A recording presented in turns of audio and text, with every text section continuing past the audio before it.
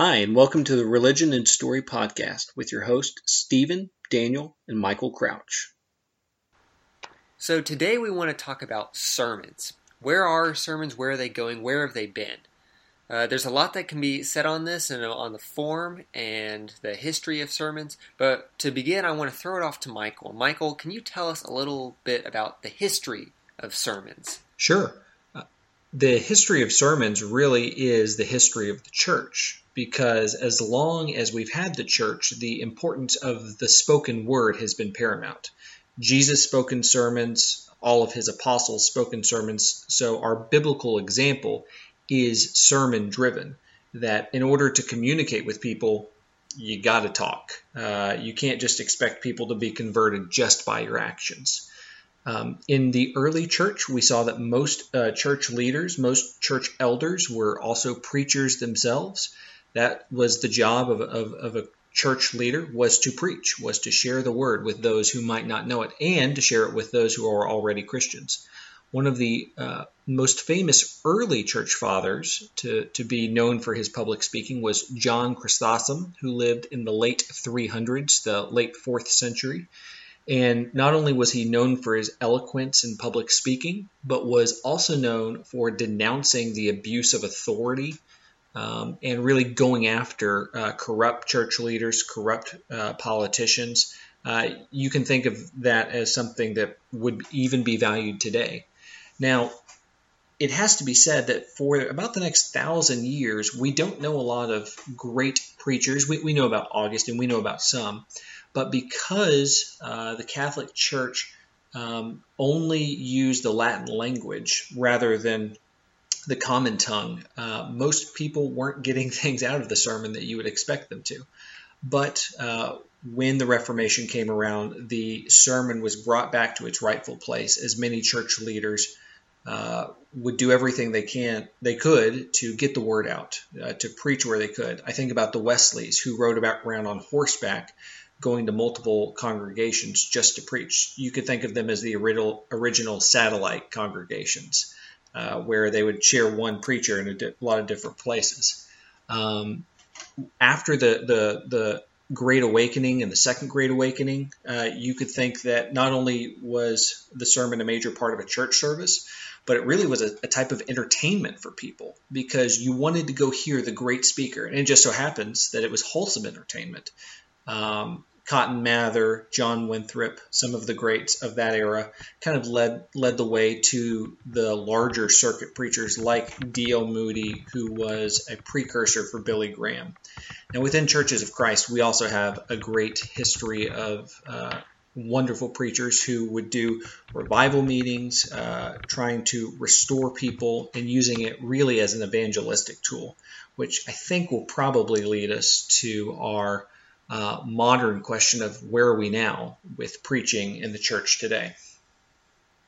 Well, before we get into where we are currently at, let's identify what exactly is the role of a sermon in worship, or if it's even used outside of a worship setting.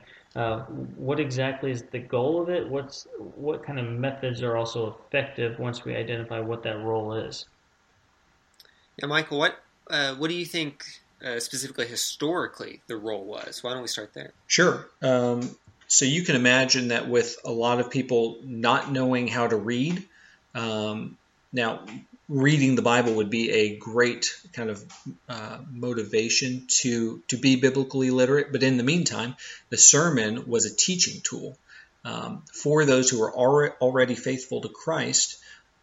They could listen to the preacher, to a minister, and he would be telling them, here's how to think about Christian ideas. And so from a very early time, it was informative when it was done within a church setting. Now, going all the way back to the day of Pentecost, we have those who were preaching to convert. I think about George Whitefield was known for literally getting on a soapbox and preaching to whoever was walking by. So it is meant to compel people to faith, and once they're in faith, to teach them how to strengthen that faith. Stephen, I want to kind of hear your thoughts on that as we move into modern preaching, on specifically what Michael was just talking about, with preaching at some points being used for evangelism. And then, of course, Michael was hinting at that once all of Europe is Christian, it's generally just used for maintaining the faith and creating disciples, and educating, like Michael said. What do you think preaching looks like specifically in our fellowship today as regarding to those modes and just anything else that you see going on in the modern church? Right, so it's pretty easy to quickly notice the different kinds of preaching that go on that are not necessarily pointed towards what the goal that we, or the role of a sermon that we just identified.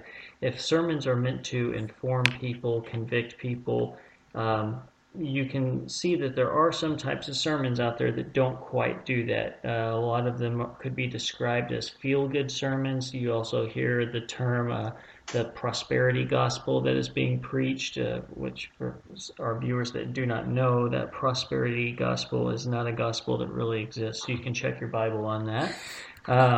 But the way those are coming up is because people are losing the focus of what the sermon is all about. People are very focused on growth. Growth is important. I'm sure we all agree. But what good does it do you to have a huge church, a small church, or any size church if the members in it are not, one, equipped with the truth? And I'm not saying that all churches are going out and preaching a false gospel, but there are a lot of churches that are not ministering to people to help them live a godly lifestyle. And that's really what I'm talking about with those feel-good churches. Members will show up, they'll hear something that basically they can check off, I went to church, I listened, I was a good Christian for the week, when really they're not actually applying what God has called them to do, and they really just leave the Christian persona inside the church building's doors. Now let's talk about some effective things that we are actually seeing with the current ministry. One of the things I really like that is becoming a lot more trendy, and not to say that it hasn't been popular and used throughout the history of time, or that sermons that are using analogies and really applying godly principles that you can use as examples to implement into your own life. Does that make sense? Yeah. I want to go back to you're talking about sort of mechanics and form there, and let's go back to that. But I wanted to first address sort of some trends that I've noticed that I think is relevant to bring up in churches today. I was just thinking that, Michael, you shared with us recently a video with Timothy Keller in it, and he's famous for delivering sermons on a Sunday morning that are in some ways designed to outreach to his community, being in New York City, a place of many unbelievers. And so his sermons are very evangelistically oriented. And then I'm thinking the last few sermons that I've heard, both here in Little Rock and then one back in Fort Worth, are, without any exception, purely for the church there. They are, I imagine if you were to come in off the street, a lot of it wouldn't make much sense. There are a lot of internal jargon going on, and just it's for that congregation. And then I see Steve Clower, whenever he was mentoring me when I was interning at Southside, he talked a lot about having to balance both, getting a lot of people off the street coming into church at Southside, but also being a good church for the disciples already there. So I think this is an important idea for us to touch on. So this kind of became famous with one of the largest churches in America, Willow Creek, as they had entire services that were titled seeker sensitive, that they expected unchurched people to come to that church service, and they would make it very accessible to the people there. Now, on the other hand, you also need to have a type of sermon that compels those who are already Christians. And I'm torn myself on this. Sometimes I think, well, we should expect non-Christians to come to our service because we've been inviting them. We've been evangelistic. But at the same time, there's a reality that most of the people in the audience are already Christians. How does the preacher deal with that? I have no idea.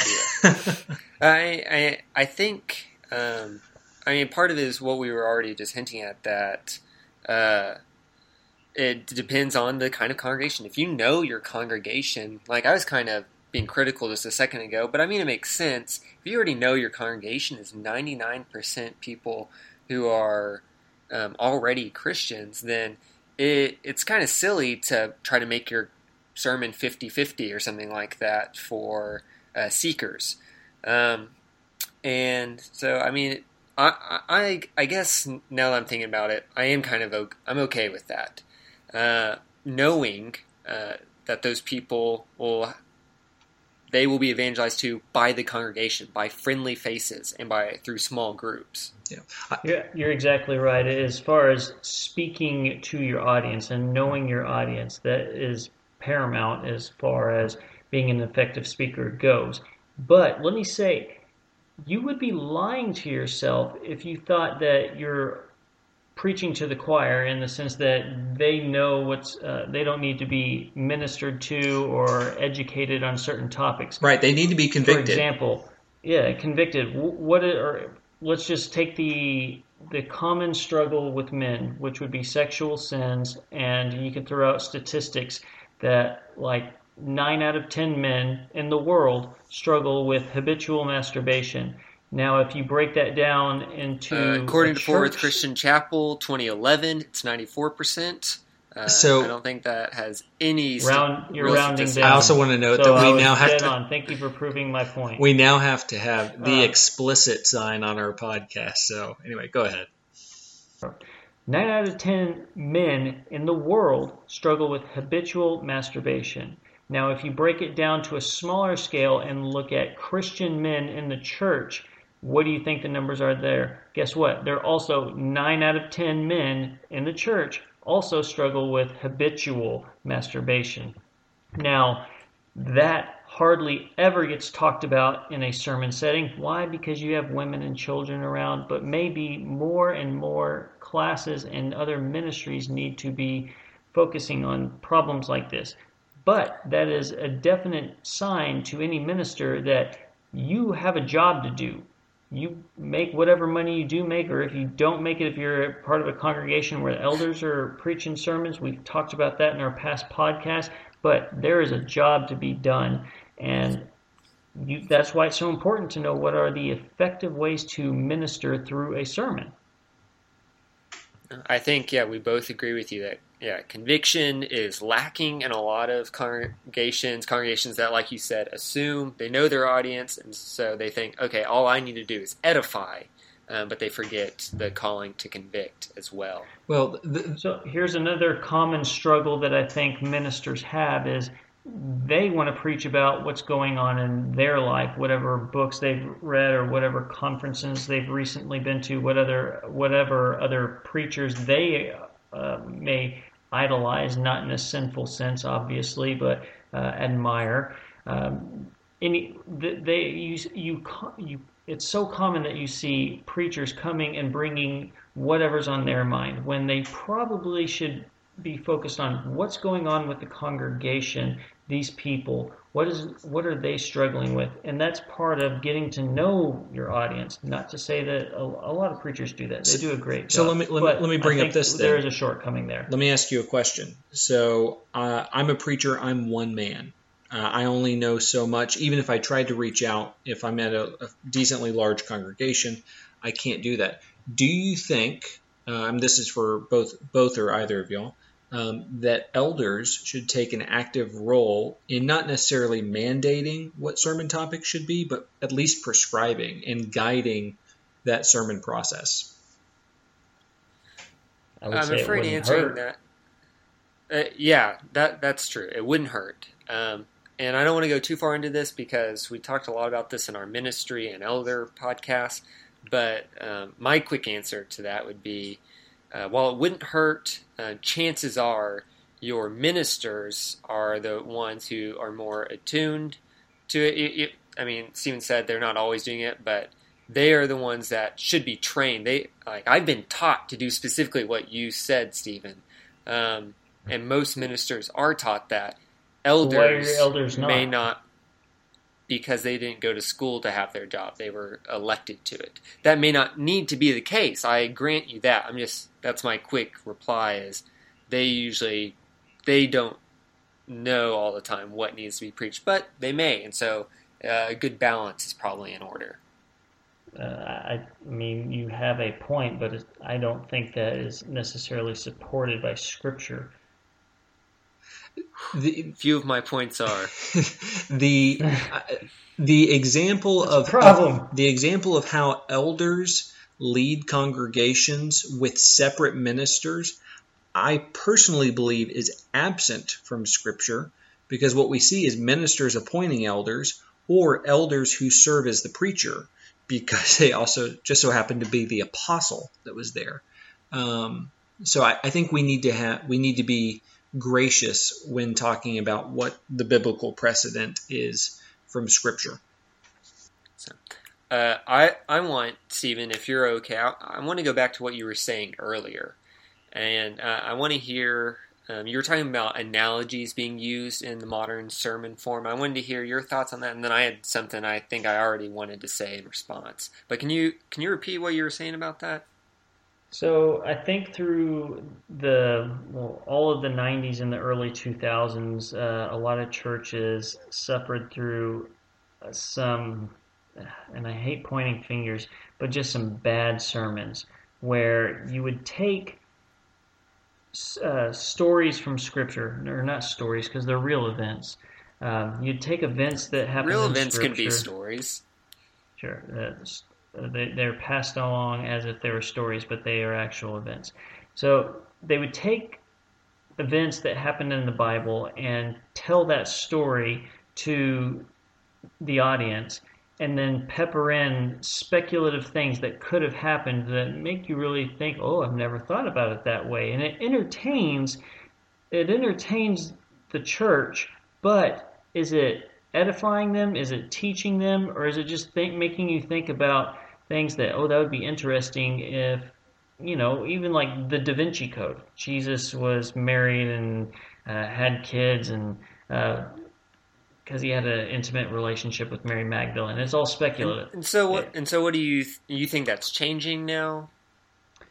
Yeah, well, I mean, a lot of sermons, most of them are going away from that, where they are using analogies and things that are going to help you make applications based upon what is given to us in Scripture as far as godly living goes, because that's all throughout the Bible, whether it's in Jesus' teachings, Paul's writings, even 1st and 2nd Timothy. James is probably the most well-known book for giving advice on how to tame the tongue, is the most famous chapter out of that book.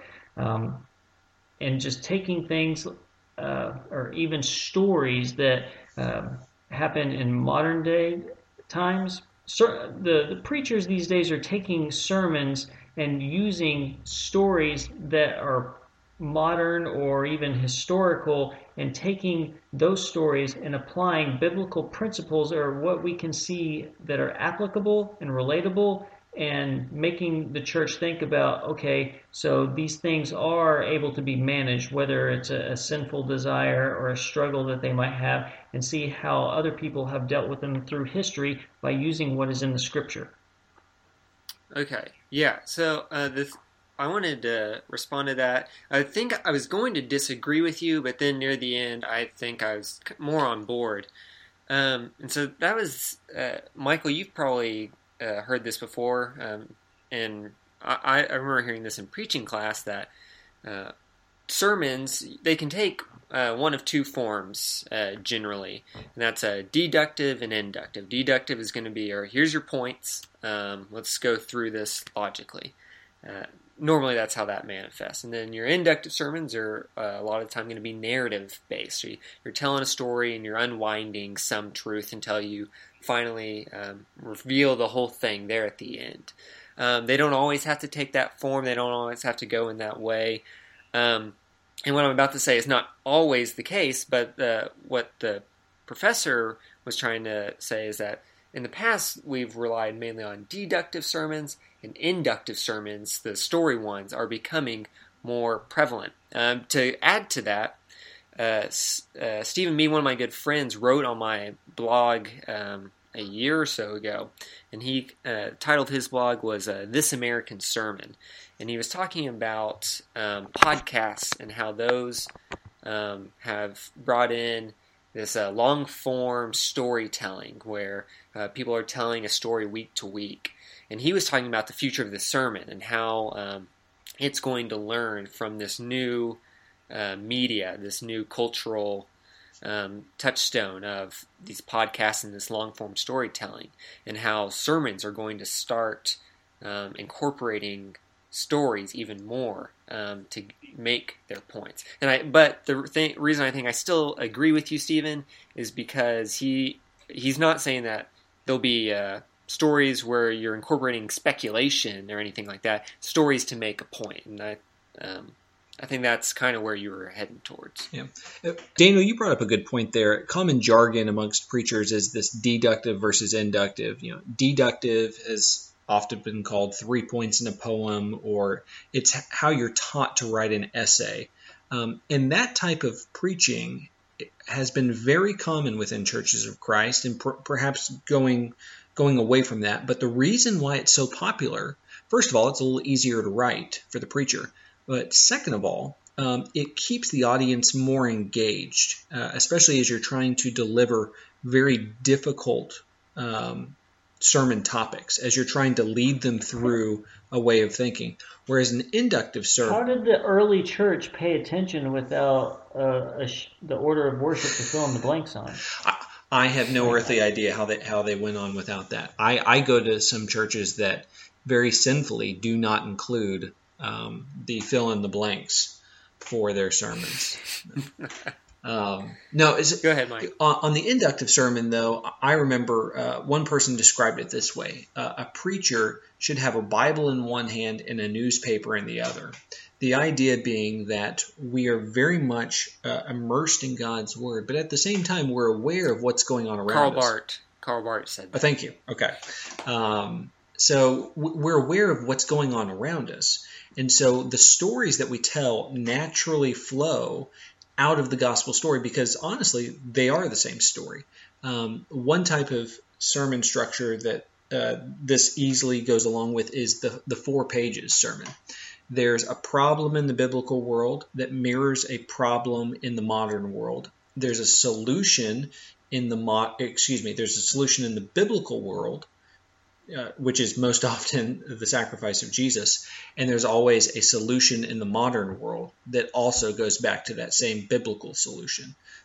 So you can put those pages in whatever order you want to, but the idea is that our problems are not unique to us. Jesus went through these same problems. God's people have always had these same problems. And that's what the sermon is meant to communicate, that you're not alone in this world and that you have someone to connect to. And some of the gifted speakers can stretch out these stories and do a good job there. Some of my favorite preachers will preach for 40 minutes to an hour. Some of our listeners might have preachers where after 15 minutes, you're done, just because they don't have the ability to draw you in. That said, God's Word should have the ability to draw you in no matter what skill level your preacher has. So we were talking before about feel-good sermons, and this type of storytelling where you present a problem and walk them through till you get to a biblical solution, I think is great.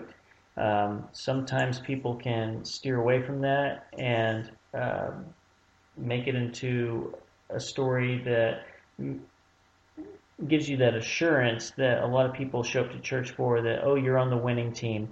God has already won the battle, but they leave it at that, and they do not give you something to, like almost a homework assignment, where this is what you got to do, this is what God has called you to do. And if we want to talk about where sermons are heading, they are getting more and more towards, kind of contradicting myself by saying that we used to have feel-good sermons, and then I'm saying we got away from it, but we're going back towards it. So, so we're in the golden age of sermons right now. That's what I'm hearing you say. Stephen, you brought up this idea of the future of sermons. Let's make a solid transition to this as we kind of wrap up this podcast. What do we expect to see in the future as far as sermons go? What will stick around? What will change? And what would you like to see? So really, this is a free-for-all about what we want to see in the future of sermons. My preference on what I would like to see more of within sermons is, Stephen, you can a preacher or a speaker that is going to get a crowd revved up and ready to go out and be active and leave the congregation and do the job of what the church needs to do.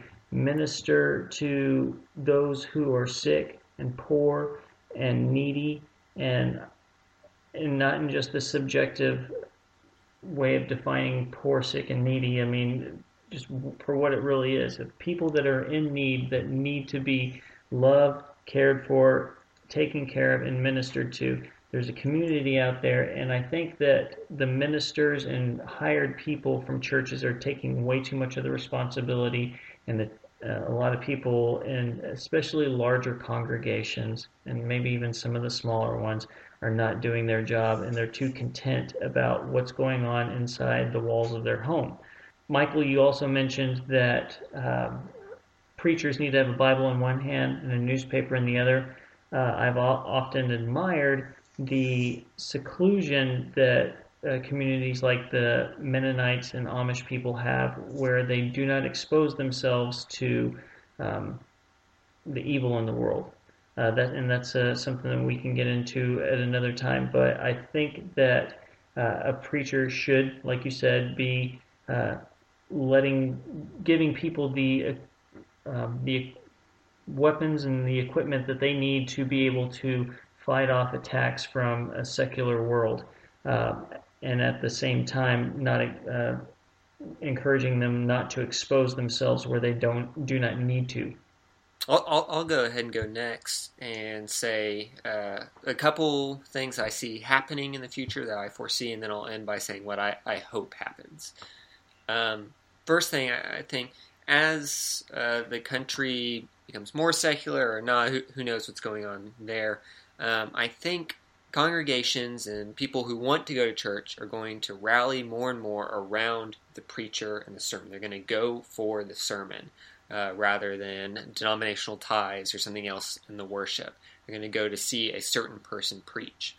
And as a part of that, maybe in response to or to cause that, I think preachers are going to go more for this storytelling approach, something that's going to entertain them, and that's what's going to draw them in. And again, whether that's for better or for worse, that's just what I think is going to happen.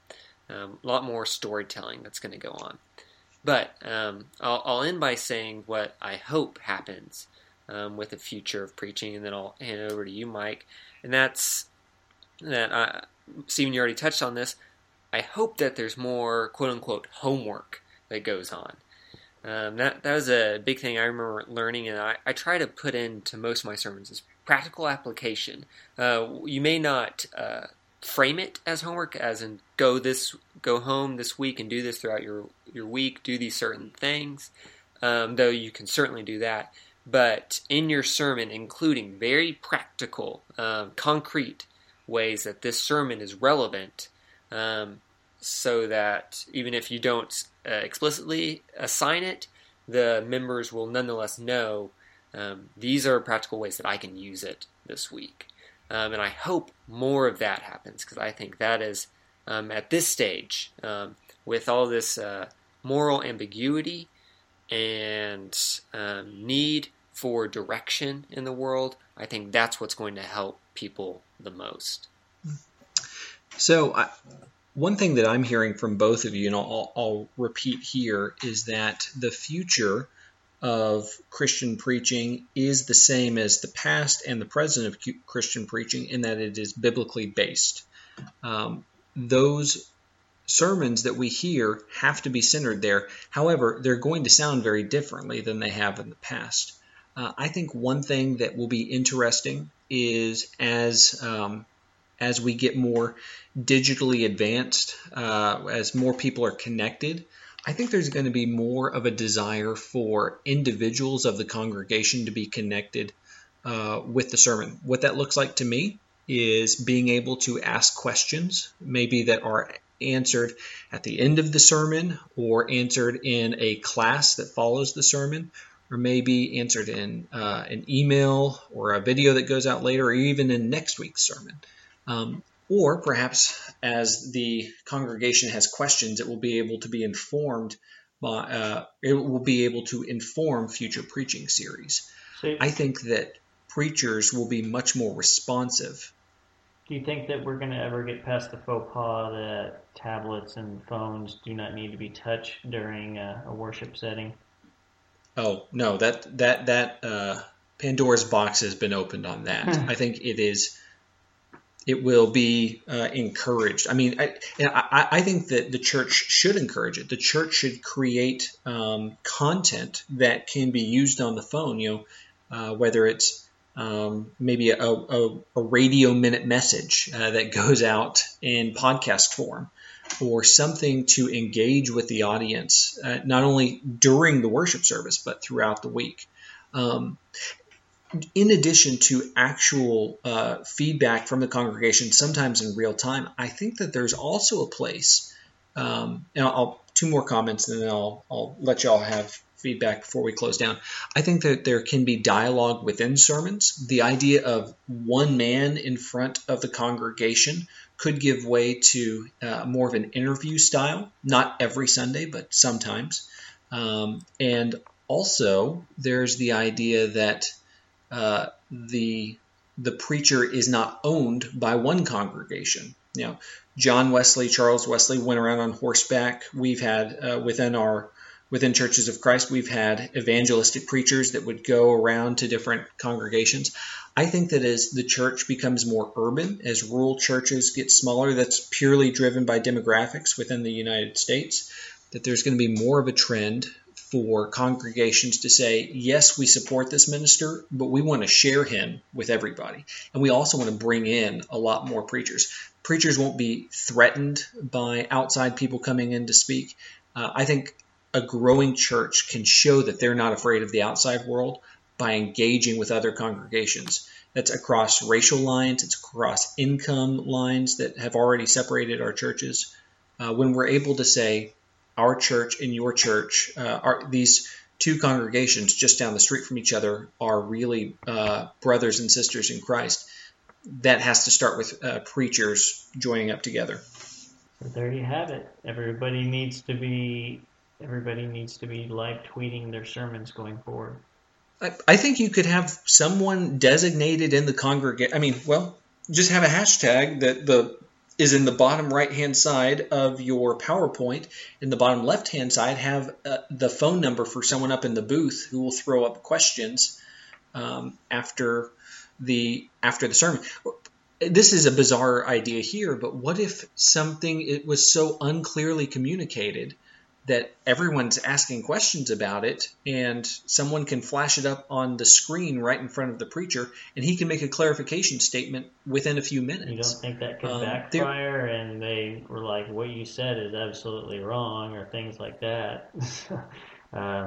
Well, you're not going to know publicly. They're not going to flash it up on the screen for everyone to see, but something just, an iPad that the preacher is holding in front of him. I don't know. I'm just saying that this type of technology could be used to make that communication a little better. And then whoever... I think what you said is exactly right, Michael. That I didn't even think about any of that stuff, but that sounds very accurate. I have a fear that that there will be some resistance against churches working together with each other, sharing out this technology and just sharing the preacher resources that they have. But I think what a younger generation can do, they can be biblically centered, but still encourage their congregation to work with other congregations, sharing preaching resources, sharing technology resources, because all of that will make the sermons more accessible not only to Christians, but also to non-Christians, the people who need to be convicted the most of what Jesus can do in their lives. That's it for today. We'll have a brand new episode for you next week. Check out our blog at religionandstory.wordpress.com and leave us your feedback. See you next time.